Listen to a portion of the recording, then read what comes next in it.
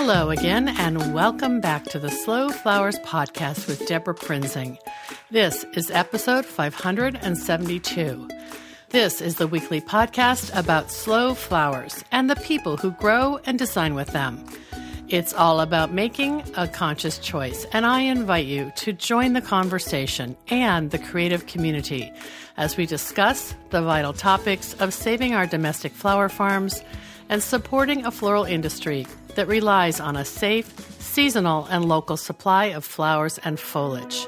This show is brought to you by slowflowers.com, the free online directory to more than 850 florist shops and studios who design with local, seasonal, and sustainable flowers, and to the farms that grow those blooms. It's the conscious choice for buying and sending flowers. And thank you to our lead sponsor, Farm Grow Flowers. Farm Grow Flowers delivers iconic burlap wrap bouquets and lush, abundant arrangements to customers across the U.S., supporting U.S. flower farms by purchasing more than $10 million of U.S.-grown fresh and seasonal flowers and foliage annually. Discover more at farmgrowflowers.com. And thank you to the Seattle Wholesale Growers Market, a farmer-owned cooperative committed to providing the very best the Pacific Northwest has to offer in cut flowers, foliage, and plants. The Growers Market's mission is to foster a vibrant marketplace that sustains local flower farms and provides top-quality products and services to the local floral industry. Visit them at seattlewholesalegrowersmarket.com. Well, I'm thrilled today to welcome Joseph Massey back to the Slow Flowers podcast. I wanted to share the great news of the arrival of Joseph's first book, The Flower School, which has a great subtitle, The Principles and Pleasures of Good Flowers. This book was published by UK-based Hardy Grant and is now available online for pre-order. And we have a beautiful copy for a giveaway, so stay tuned to the end of this show and learn how you can enter to win. The Flower School is an impressive 305-page book brimming with full-color photography of the elements, principles, and theory of floral design. There are 25 step-by-step floral arrangements for the home, gatherings, celebrations, and for the pure pleasure of flowers. Before we welcome Joseph, here's a bit of his story.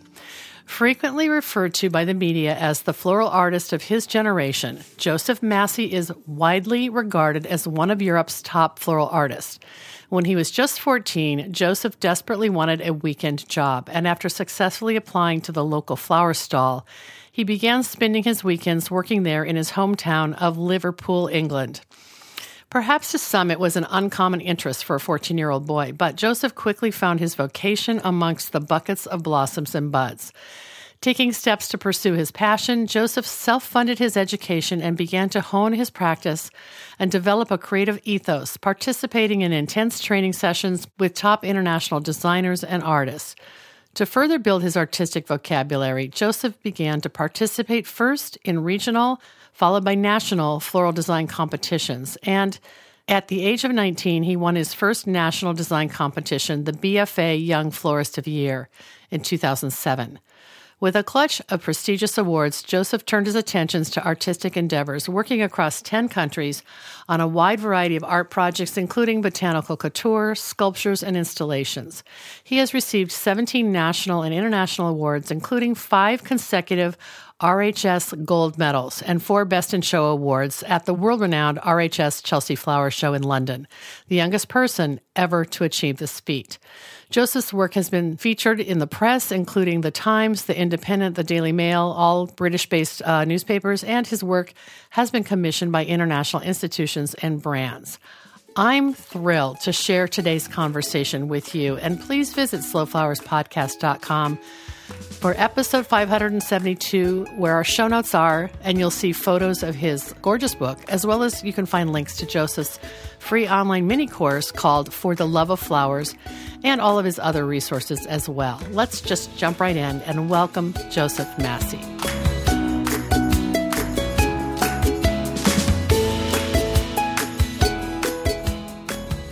Hello, everybody. Welcome back to the Slow Flower Show with Deborah Prinzing. I am so excited today to welcome Joseph Massey. Joseph is coming to us from London, and we don't have video, but you're going to see some beautiful images that he's shared from his new book. Hi, Joseph. Hi, Deborah. How are you? Are you doing okay? I'm doing great. I'm having fond recall of our time together at the Whidbey Flower Workshop several years ago. Well, pre-COVID, so I think it was 2019 maybe, when Yeah. you were over in the US and we sat together and recorded our first interview of having you on the Slow Flowers podcast. Well, you know what? I was reminiscing about that just the other day because I was talking to my friend Toby, Yes. who obviously, would be Flower Island, Flower Program, and all the rest of it. And I know she was talking about her book that's forthcoming, which is very exciting. Yes. And we were talking about bits, and it made me reminisce of God, that wonderful time when everything just seemed to be a little bit easier in the world. But what a gorgeous place that was that where we were. It Yes. was this Fireseed Catering, I think it was, or something. It was, oh Yes. my gosh, it was beautiful. Yeah, So maybe gorgeous. I'll show a photo of the amazing installation that you created that was breathtaking, mesmerizing, 100% sustainable, and really taught the students Stop it. some new techniques. Yes. I And mean, I'm blushing already, I have to say. So carry on. okay, well, listen, the teaching is why you were here in the US, and the teaching is what led to, I believe, many demands or requests for a book.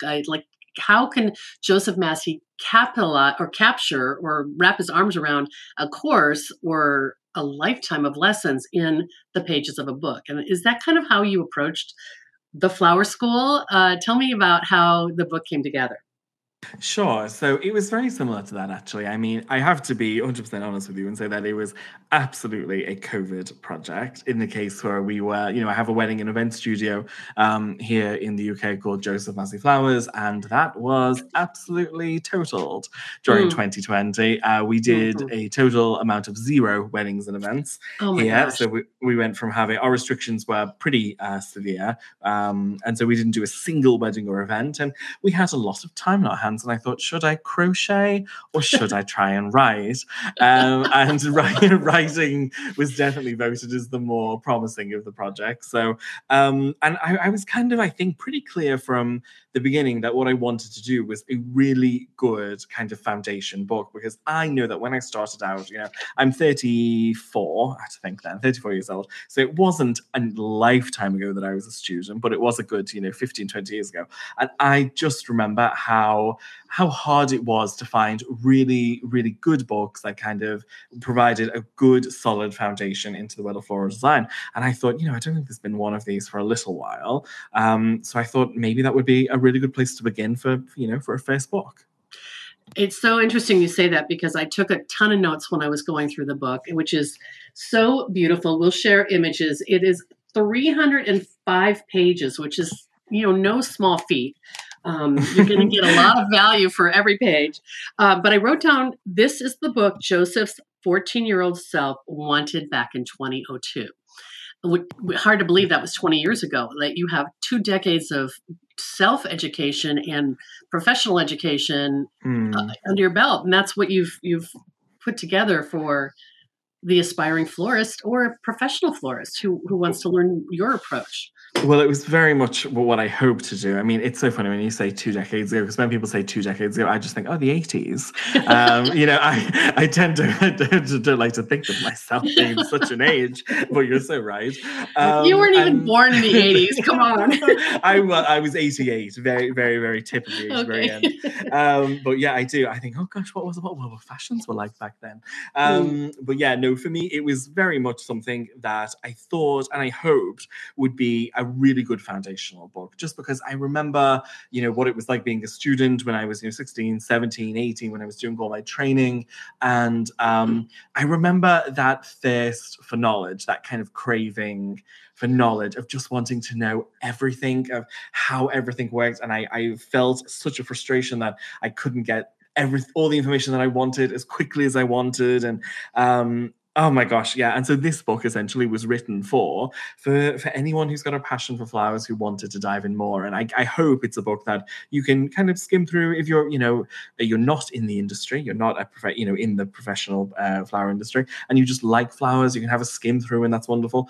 And I also hope it provides a really good foundation for people who maybe are in the industry that want to learn a little bit more, or kind of want to see where their passion could take them. It's interesting that you mentioned that person who I guess I would call the flower enthusiast, because Yes, I'm noticing more and more coming out of horticulture myself that the garden crowd and the garden lover who grows, ornamental flowers just for their landscape, they are so curious about what are the techniques that the pros know and use, what are their tools they use. And is that a subset of the type of people who come to your school and want to learn from you as well? Or are you pretty much focused on professional florists? Oh, no, absolutely. We have taster day courses where, with people who are just turning up, just wanting to have a go and get involved. And I think that when we kind of view floristry, I personally don't like to draw too much of a boundary between people who are kind of wanting to get in professional and people who are just kind of starting out. Because when you're starting out, I think all of the skills and all of the techniques and the knowledge that you're giving is so foundational. It can be taken in anyway. It can be done as taken as something that is just for pleasure, that you can arrange in the home or in the garden. And equally, it can be something that you can kind of lay the bedrock for a wonderful kind of career to come. So I think it's important when you're learning anything. I always kind of say that be really kind with yourself and follow your passion as well, because if you try it and you love it, do more of that. Don't kind of limit yourself or try not to have too many preconceptions of where things will take you. I mean, that's what I say, but do I do it myself? No, but I'll try. That's okay. Maybe your practices will become more habitual.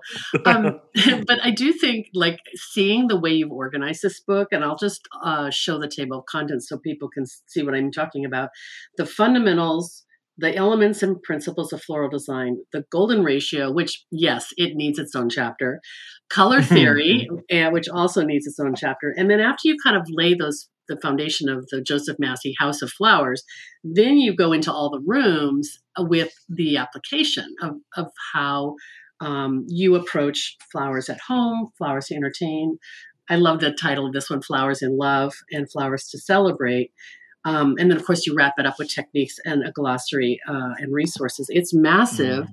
And but I do think what you're saying is you need to know the fundamentals, because you need to know the why behind what you're trying to achieve as a designer. Is that kind of what you had to that teach? is it. That is nail on the head, Deborah. I mean, I find that so often in my classes that I've taught previously, that so many people want to know the how. They want to know, how do you make that? How do you do that? And that's fine. But I do kind of believe that the how will only get you so far. The how allows you to mimic. It allows you to imitate. It allows you to put on something that looks like somebody else's. And that's fine. It's all good.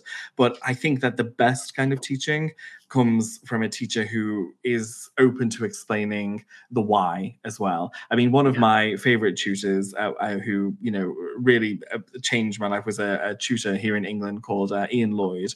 He has numerous Chelsea medals to his name, head judge, really, incredible guy. And he said when I was doing a lot of my training with him in my teenage years, I remember him saying to me, you should have a reason. Everything in the design should have a reason for being there. And if a student says to you, oh, like, why is this carnation here? Or why is this sunflower here?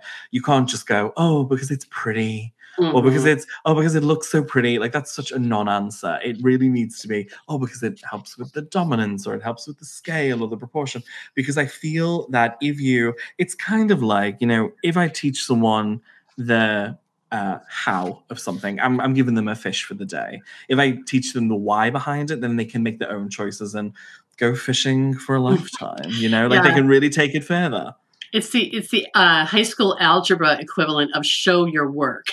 Like, yes. the teacher wants to know how you got to the answer. So that's what you're trying to encourage people to do. Absolutely. I just find it leads people also to more confidence in themselves. They understand why they're doing it, not just mimicking the designer. And for me, it was so important to put those 4 chapters at the start. I mean, my publisher, to be fair, they didn't argue necessarily with me. I Mm-hmm. mean, maybe that's just a very dominating personality. We never know. But they were kind of very on board that I said, look, it really needs to have some foundational parts, which, let's be honest, are not the sexiest of things, theory sometimes, to talk about proportions and to talk about placements. Right. If people would far more just dive into a beautiful bouquet or a gorgeous arrangement or whatever it might be. And sometimes it can be a little bit dry to start going through the theory. But hopefully, if you do kind of, put the energy into that, you will reap the dividends for years to come, Yeah, I mean, just in terms of book design and what you've presented with very easy to understand, simple illustrations that show all of the principles and how, the 358 proportions would appear in certain shapes and certain, kind of forms. It's really understandable, and Thank you. yeah, I think it's Well, great. I really wanted to include those as a little bit of a cheat sheet because, although I'm Mhm. like, learn the theory, build your bedrock, create a great foundation to build the design or art, career that you want to have. At the same time, it's always good to have a bit of a cheat sheet in there so that if you are a bit stretched for time and you've got a lot on your hands, you can flick to the page and be like, well, oh yeah, that's how Right. this would look. I love it. It's a nice way of doing it. And plus, doing it in like sketches meant that I didn't have to create, 26 different arrangements My with 26 God. different placements, which was originally the idea. And I said, I don't quite think that will be happening. But yeah, no, that was really good fun to do. And I have to be honest, I hope the theory pages are some of the pages which, people will enjoy the most if they kind of sit down and go through them. And it's certainly some of the pages that I've had the most response to and the most kind of praise for so far. Yeah, I mean, it's definitely like the heavy, hardworking part of the book. That then, if you get through that, then you can start having some fun and playing with color and playing with different flower designs. I did want to just ask you before we went on to talk about color theory. The last page of this section on elements and principles, you have a chart of showing the difference between classical floristry and contemporary floristry. Is that kind of a concept that is, permeating, British floral design, or is this more global? Like you're seeing this happen, among students around the world? We're trying to understand.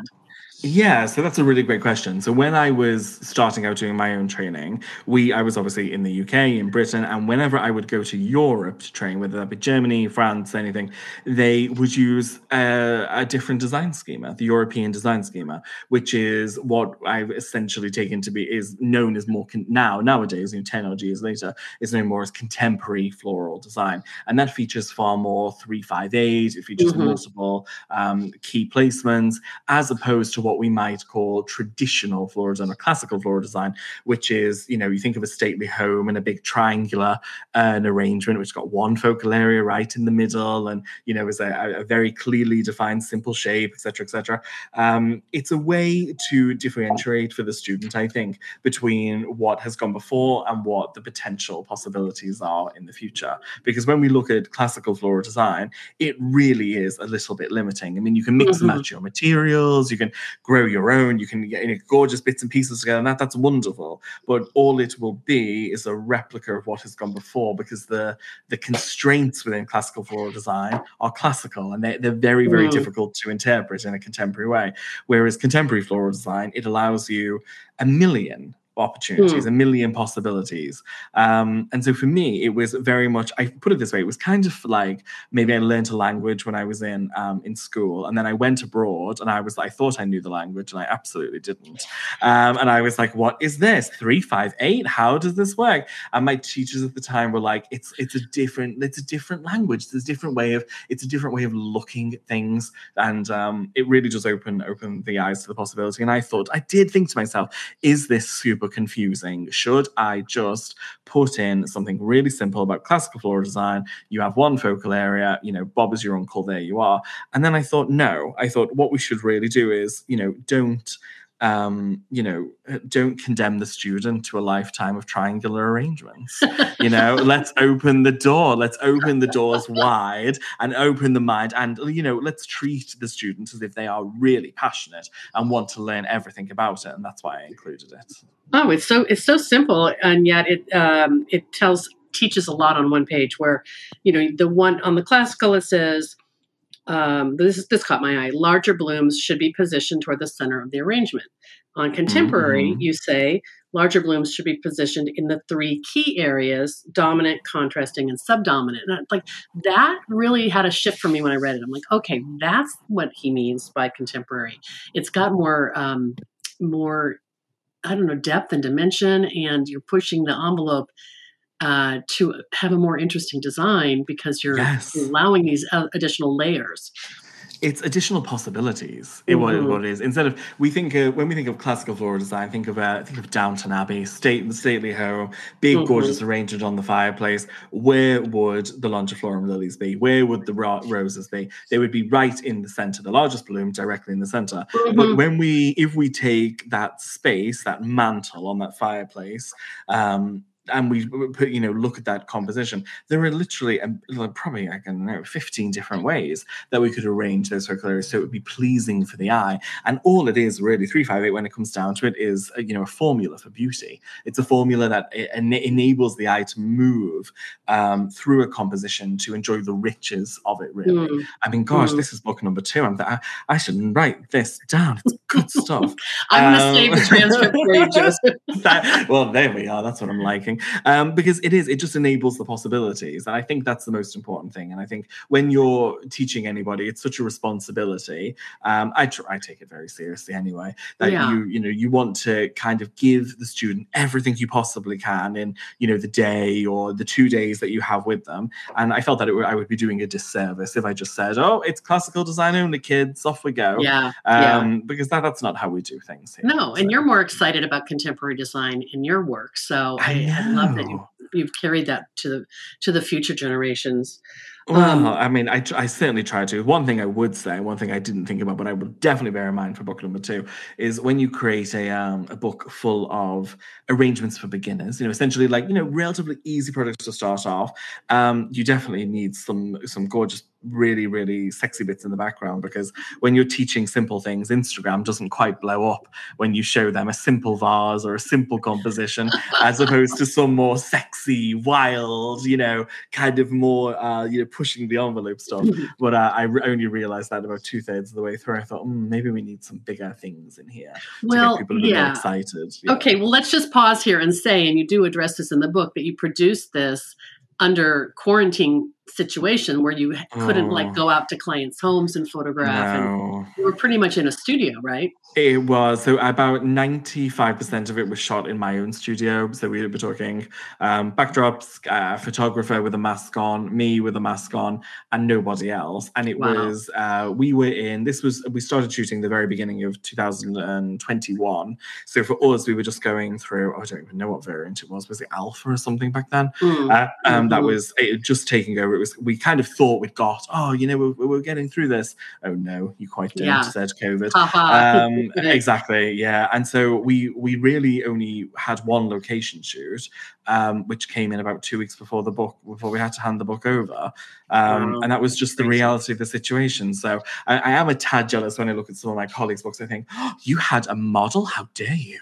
How did you manage to have another person and she's not wearing a mask? Or, you see some gorgeous, location shots, and I just think, oh my gosh. But I mean, at the end of the day, I do kind of think it saved me to, especially with this book, to really focus on what the pieces were and what I was trying to show in them, rather than, showing some gorgeous apartments or some beautiful homes or, but, I'm sure I'll be able to have that fun experience on another book in the future. That'll be your do-over. But right now, I think, when I look at it, and I'm looking at, for example, this beautiful photo in the color theory section, which is this poppy arrangement, which almost seems to defy gravity.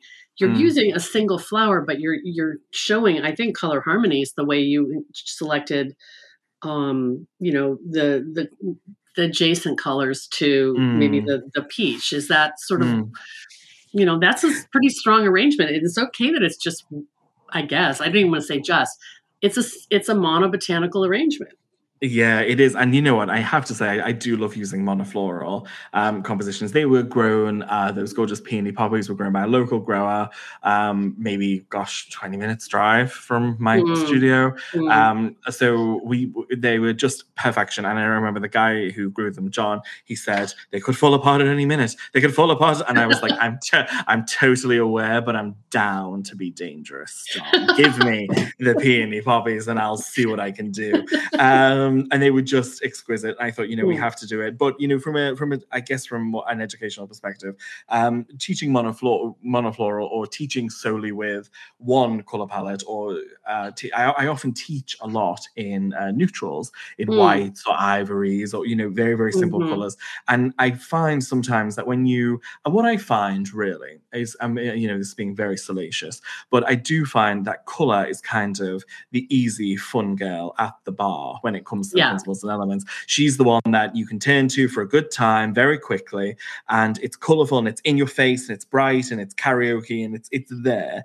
And it can often be a way to disguise, dare I say it, Deborah, sloppier work. If you Mm. have a nice color palette, you can overlook placements, you can overlook, the patterns that are within a floral design and what someone's trying to achieve if you have a gorgeous color palette. So often I do limit the materials that I use. Bart Hassan, the Australian floral designer, is a master at this, using only Yes. greens, only whites. So it's very, Yes. very simple materials, because what that does, that process of reduction, it removes the noise, it removes the pretty, it removes that superficial layer of, oh, how pretty is that? Oh, how gorgeous is that? We all know it's gorgeous. We can all buy gorgeous flowers and arrange them. That's fine. What I'm interested in is making sure that the person in front of me understands what I'm trying to say with regards to, this is how you do this. This is how you create tension within the design. This is how we arrange the 3-5-8. This is how we create negative space within the composition. And if I'm using lots of pretty things and lots of colorful things, well, that's fine, but it doesn't really benefit anybody. I would much rather teach what is important in a way that communicates it as clearly and as simply as possible. That to me, that brings to mind the lesson that I've also heard from a lot of, I guess, artists, to say, if you photograph your work in black and white, you see more clearly, the lines or the proportions or the forms, Oh, or maybe where yes. the negative space is. And I guess that's sort of the equivalent of designing with just a single flower type. Oh, absolutely. I mean, you hit the nail on the head. That's absolutely true. Because the greatest power of flowers, and also their greatest weakness, is that they are so pretty. So you can pick Mm-hmm. up a bunch at a local bodega, supermarket, whatever, and automatically you have something pretty. And that's such a weakness and such a gift at the same time, because it's already beautiful. But if you want to dive deeper, you don't really need, a color harmony with 15 different steps. You don't need rare flowers. You don't need the most beautiful, gorgeous, most pretty things. I sometimes threatened some of my own students when I used to train people for world skills maker competitions, that I wasn't going to buy any flowers. We're just going to turn up with a load of different colored painted tennis balls on sticks and be like, this is what we're working with, because that's the core of what it's pattern, it's line, it's space. This is what we're working with. I don't care whether it's anything beautiful or anything. If you can understand that, you can understand tennis balls on sticks, you can understand anything. Wow. Yeah. Well, I don't even think that would be ugly. I think that would be really fantastic. It'd be like a sculpture. Oh my It would gosh. be really cool. Yeah. Well, okay. So we've got the foundation, and really, this first section isn't the longest, but it's the one that people need to dive in and spend the most time with.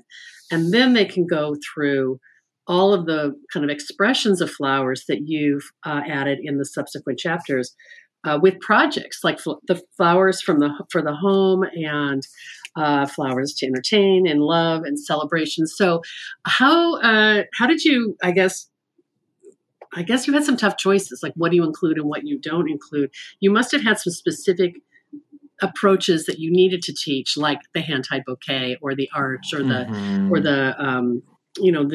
the vignette. So break that down for us a little bit. How many of these projects are there in the design components? Sure. So there's 25 hands-on projects, and that was I felt a nice number to aim for, and it was also a number that we felt the book could hold within, Right. 300 something pages. And you have to, I have to say that when they said, oh, it's going to be 300 pages, it's going to be this by this, I didn't really understand what that looked like or what that felt like, Right. because I don't know what I'm doing, do I? So when someone says it's 100 pages, I think, fine, that's great. But it's only when you start to put it together, you start to realize that actually 300 pages isn't that much, and you have to kind of really limit what you do. So we had a list of everything that we wanted, and then we had a list of some ideas from a technical point of view that I really wanted to share, and then I had a list of ideas that I thought maybe the Joe public would like to see, things like a door wreath or things like that. And then I definitely wanted to include some bigger things and some smaller things. So I guess in a way I tried to balance it out, is what I'm saying, Deborah. Like, I'm not a genius by any stretch of the imagination. I didn't know what I was doing with this book at all. Next time I'll be forewarned. But this one, well, you faked it really well, Joseph. Thank you. Yeah. That'll be on my Superb. tombstone. Joseph Massey, he faked it well. No. No, joking. Genius. It was very much a case of trying to find a good balance of things that I thought were the technical things that I thought would have real value, that skills that people could build on, skills that people could use as a pathway to something bigger. And then I wanted some things that were a bit bigger and a bit more sexy. And then I wanted some things that could definitely be done within the home. That went right. And throughout the book, I haven't used crazy expensive things or a mad selection of mad flowers. I've used what I like to think is flowers that are relatively easy to get hold of. There's Right. nothing too crazy out there, nothing too expensive. I've used carnations and roses and tulips and the bits and pieces that the average person should be able to get their hands on. And it was that kind of balance, really, just thinking about what the reader would mostly benefit from.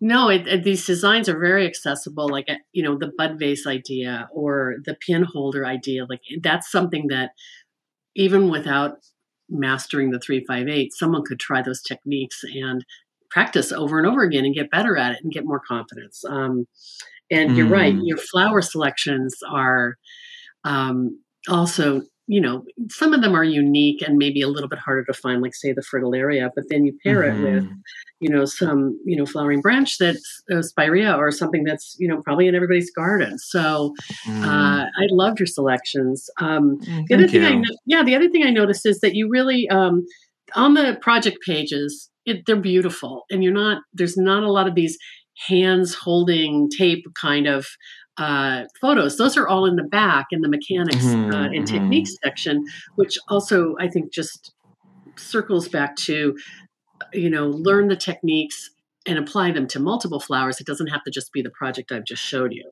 Correct. And I mean, to be honest, that was a way of keeping the projects tighter so that I wouldn't need to show 3 different variations of me using tape or 3 different variations of me using a pin holder, for example. So we thought if we group all of our techniques together, then we have a little technique bank for someone to be able to go to and reference and use. And then we can, of course, mention that in the project page. We can say, we're doing a hand tie bouquet as per the technique shown on page ... Or today we're using, taped grid as per the technique illustrated on illustrated here, and that was what we kind of tried to. To be honest, the chapter 9, the technique page, is my favorite chapter. I just think it's because I just think it's so clean and so minimal, and I just think it flows very, very nicely. And if I was a new student starting out, that would have just been I would have been a gooey mess on the floor looking at that. I would have been like, this is how I do everything. This is how I put everything together.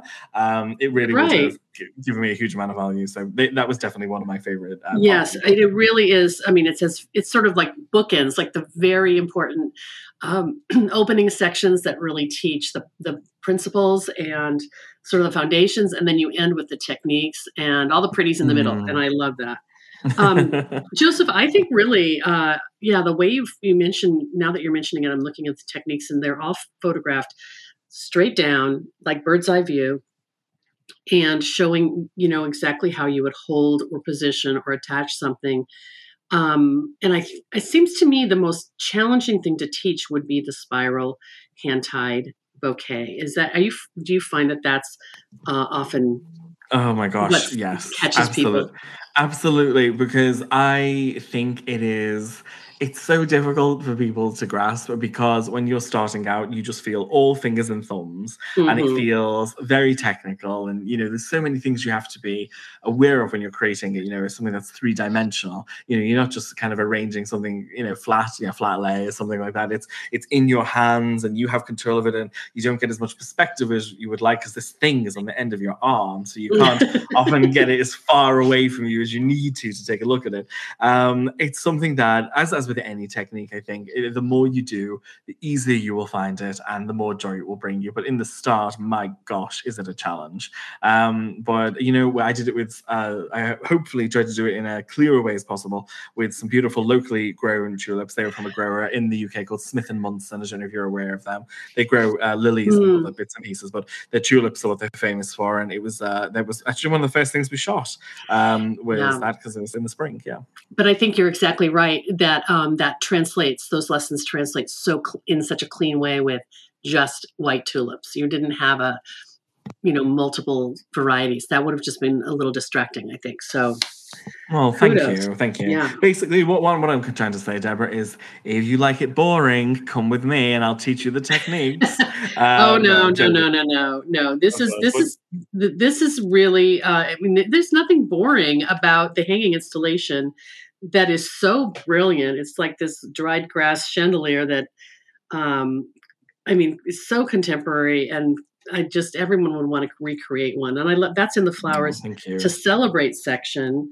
I think these are maybe some of your most ambitious in the book, like maybe a little advanced, Definitely. right? Yeah, definitely. Well, that's why we placed the chapter at the end. So hopefully no one would be absolutely terrified by the time they got to them and think, oh, I couldn't possibly. But I felt it was important to have some things that were not just, simpler arrangements or simpler compositions. I wanted to create designs that I think, were impressive and, had a wow factor to them, but also spoke to our culture, because that's kind of, I think that's where floristic design, where botanical, horticultural fits well. It's an expression of how we live and kind of how we go about our lives and how we go about celebrating them and other people in them. And, a design has to have a purpose. This is, one of the key definitions between art and design, isn't it? That it has a function, it has a Mm, reason for being there, hmm. whether it's for a party or to decorate a staircase for, I don't know, a photo shoot or someone's birthday or something. Like, it has to have a reason to exist. And I felt that some of these larger pieces would either intimidate people or they would, pose an exciting challenge for people to dive into. And that's kind of what I hope it did. Yeah, oh, I definitely agree. I think the stairway installation is another one where, and you just mentioned that too, where you peel back the layers and show people you can do this. This is just how I break it down, Mm-hmm. and I noticed that in both the stairway piece and then the arch that you designed, you are using the sustainable foam product, which I don't know if it's a brand name or not. We see it in the U.S. as AgriWool. I don't know if that's what your Same. product. Okay, Yeah, same here.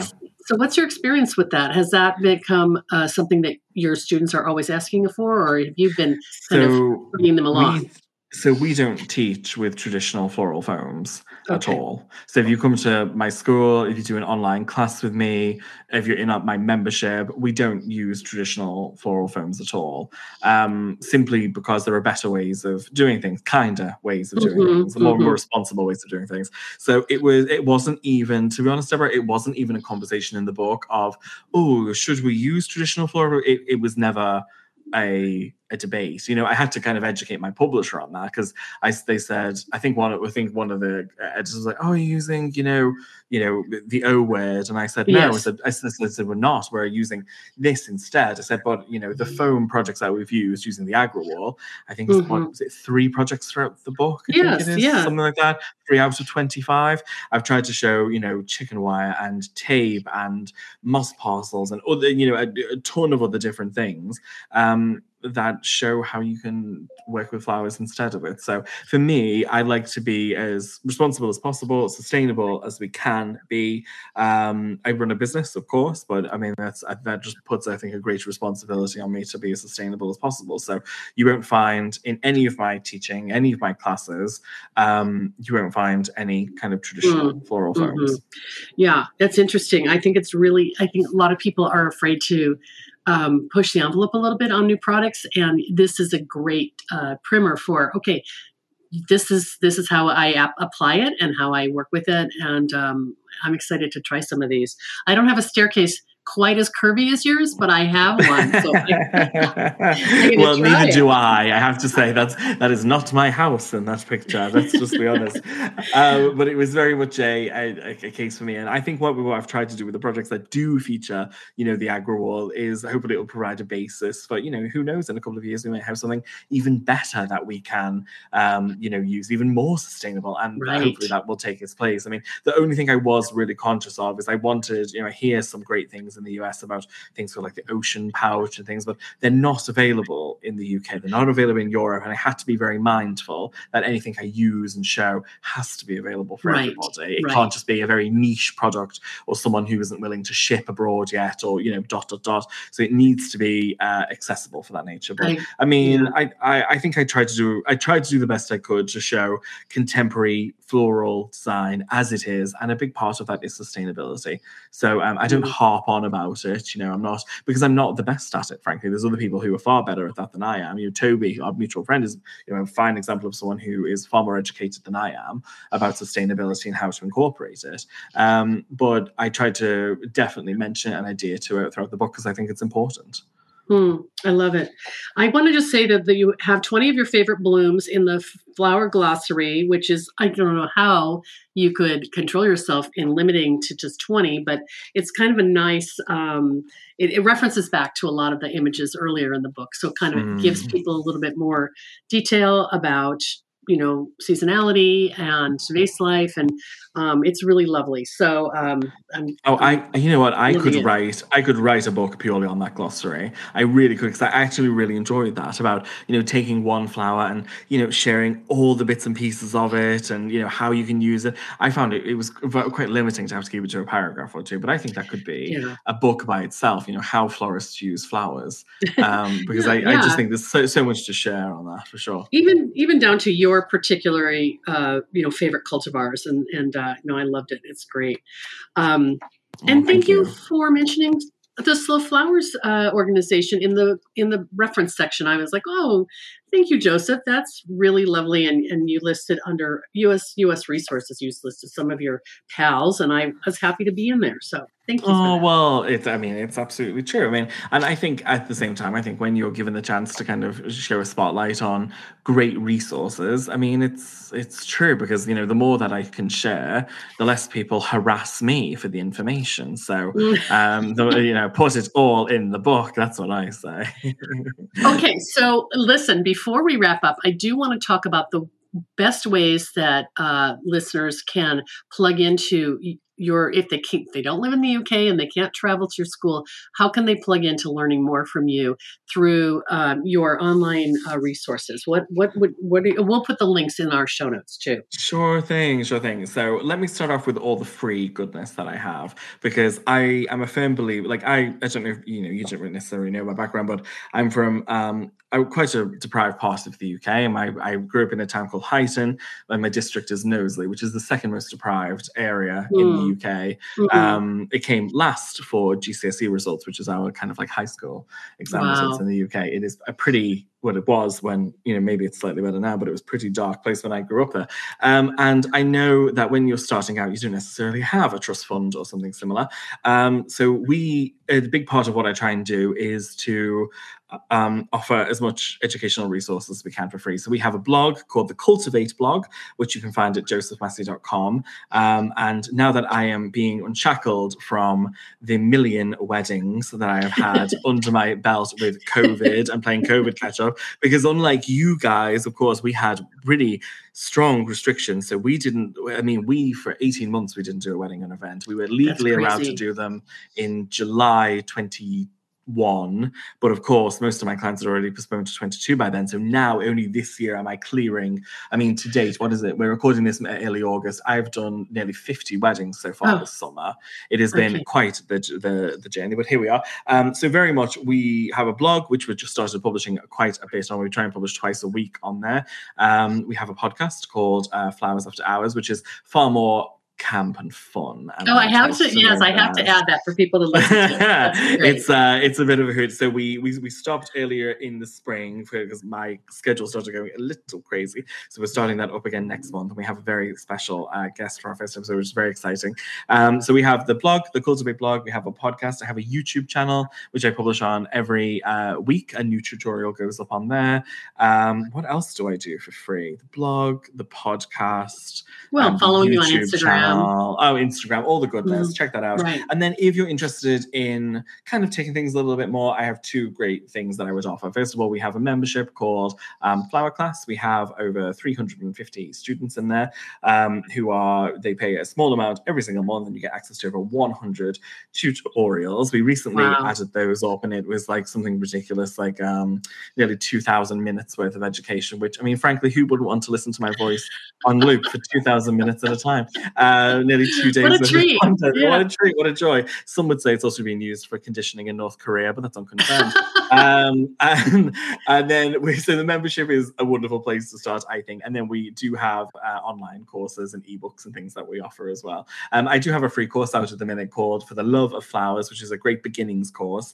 It is completely free, of course, 3-part series. There's a few little bits on principles and elements in there and stuff as well. So we offer quite a bit free of charge. So if you're interested, I would head to josephmassey.com. You'll find the podcast there. You'll find the blog there. You'll find the free course there. You'll find links to the YouTube channel. All of that good stuff is free. So, I mean, if you are not wanting to spend a penny, you can get quite a lot of Joseph Massey for that. Wow, but if you do want the really good stuff, then I would say Flower Class membership is a great place to begin.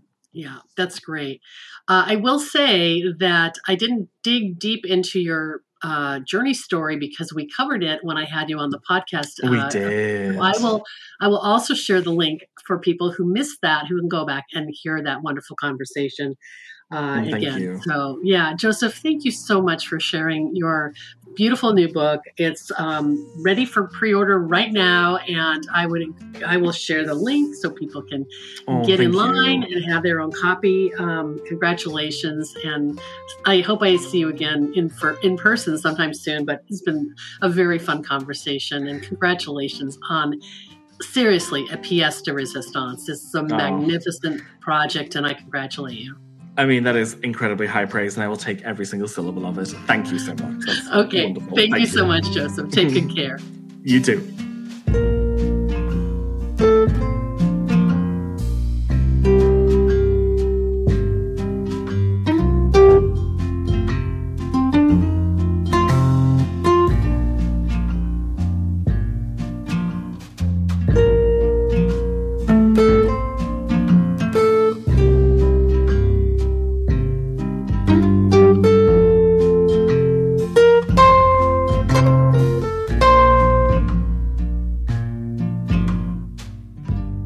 Thanks so much for joining me today. That was an inspiring conversation, and I hope you were just as enchanted by Joseph's story and his love of floral design as I was. Please check out our show notes at slowflowerspodcast.com for episode 572 to see a number of interior spreads of the Flower School and to find links for ordering your own copy.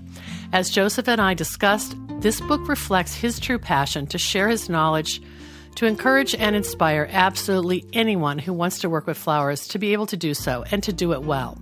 He wants everyone, professionals and flower enthusiasts alike, to be empowered by the learning process of skills, techniques, and principles for a strong floral design foundation. I couldn't agree more. By the way, as I mentioned, Joseph was a guest on a past episode of this podcast. It was episode 346, which aired April of 2018. After we taught together at Toby Nelson's Whidbey Island workshop in Washington State. If you want to hear more about Joseph's fascinating journey to flowers, you can listen to that conversation, and I'll share the link in today's show notes. And if you'd like to enter our random drawing to win your own copy of Joseph Massey's new book, The Flower School, check out our Instagram promotion at Slow Flower Society. We will tell you the rules there, and we'll accept entries through Saturday, August 27th at midnight Pacific time, and announce the winner of the drawing in the following week's podcast episode. Our next sponsor thanks goes to the Association of Specialty Cut Flower Growers. Formed in 1988, ASCFG was created to educate, unite, and support commercial cut flower growers. Its mission is to help growers produce high-quality floral material and to foster and promote the local availability of that product. Learn more at ascfg.org. And a final thank you to Red Twig Farms. Based in Johnstown, Ohio, Red Twig Farms is a family-owned farm specializing in peonies, daffodils, tulips, and branches. A popular peony bouquet by mail program and their Spread the Hope campaign where customers purchase 10 tulip stems for essential workers and others in their community. You can learn more at redtwigfarms.com. Thanks so much for joining us today. The Slow Flowers podcast is a member-supported endeavor, downloaded more than 879,000 times by listeners like you. Thank you for listening, commenting, and sharing. It means so much. As our movement gains more supporters and more passionate participants who believe in the importance of our domestic cut flower industry, the momentum is contagious. I know you feel it too. If you're new to our weekly show or our long-running podcast, check out all of our resources at slowflowersociety.com and consider making a donation to sustain Slow Flowers' ongoing advocacy, education, and outreach activities. You can find the donate button at slowflowerspodcast.com. I'm Deborah Prinzing, host and producer of The Slow Flowers Show and The Slow Flowers Podcast. The Slow Flowers Podcast is engineered and edited by Andrew Brenlin. The content and opinions expressed here are either mine alone or those of my guests alone, independent of any podcast sponsor or other person, company, or organization. Next week, you're invited to join me in putting more slow flowers on the table, one stem, one vase at a time. I look forward to seeing you then.